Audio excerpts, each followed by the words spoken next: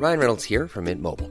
With the price of just about everything going up during inflation, we thought we'd bring our prices down.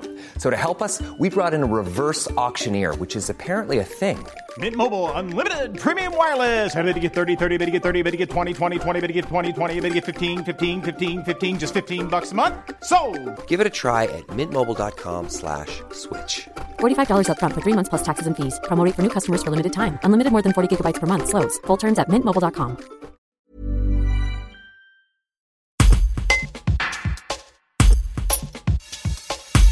Quel bilan les professionnels de l'immobilier tirent-ils de l'année 2020?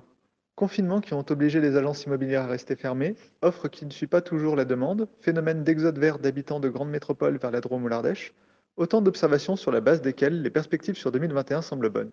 La pierre reste une valeur refuge, indique François Vassallo. Il nous livre son analyse sur la situation. Un reportage d'Audrey Morel.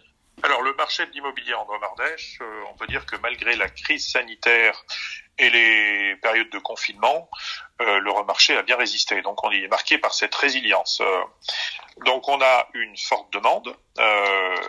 Les acquéreurs ont recherché des biens plus confortables avec des espaces extérieurs, que ce soit des terrasses ou des jardins.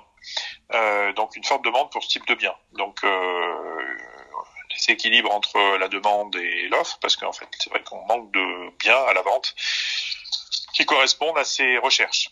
Alors, les professionnels sont assez confiants pour l'année 2021. On constate que même si la demande diminue, voilà, on peut tendre vers un équilibre entre la demande et l'offre, et donc les prix sont stables.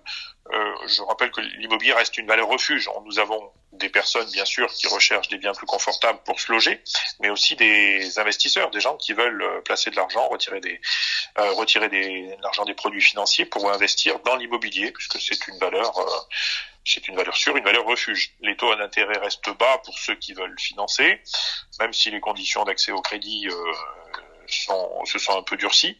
On a quand même ce phénomène, beaucoup d'investisseurs qui recherchent.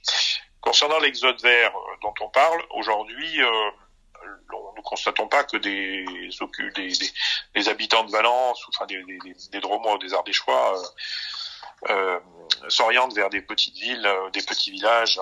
Donc nous avons ce phénomène, l'exode vert, nous l'avons de personnes qui viennent de grandes agglomérations, des Parisiens ou des Lyonnais qui désirent s'installer dans le Vercors ou en Ardèche, mais ils ne viendront pas s'installer sur des villes comme Valence ou Montélimar. Hey, it's Danny Pellegrino from Everything Iconic.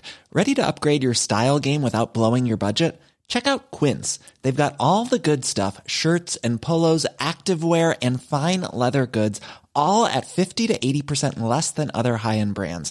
And the best part? They're all about safe, ethical, and responsible manufacturing.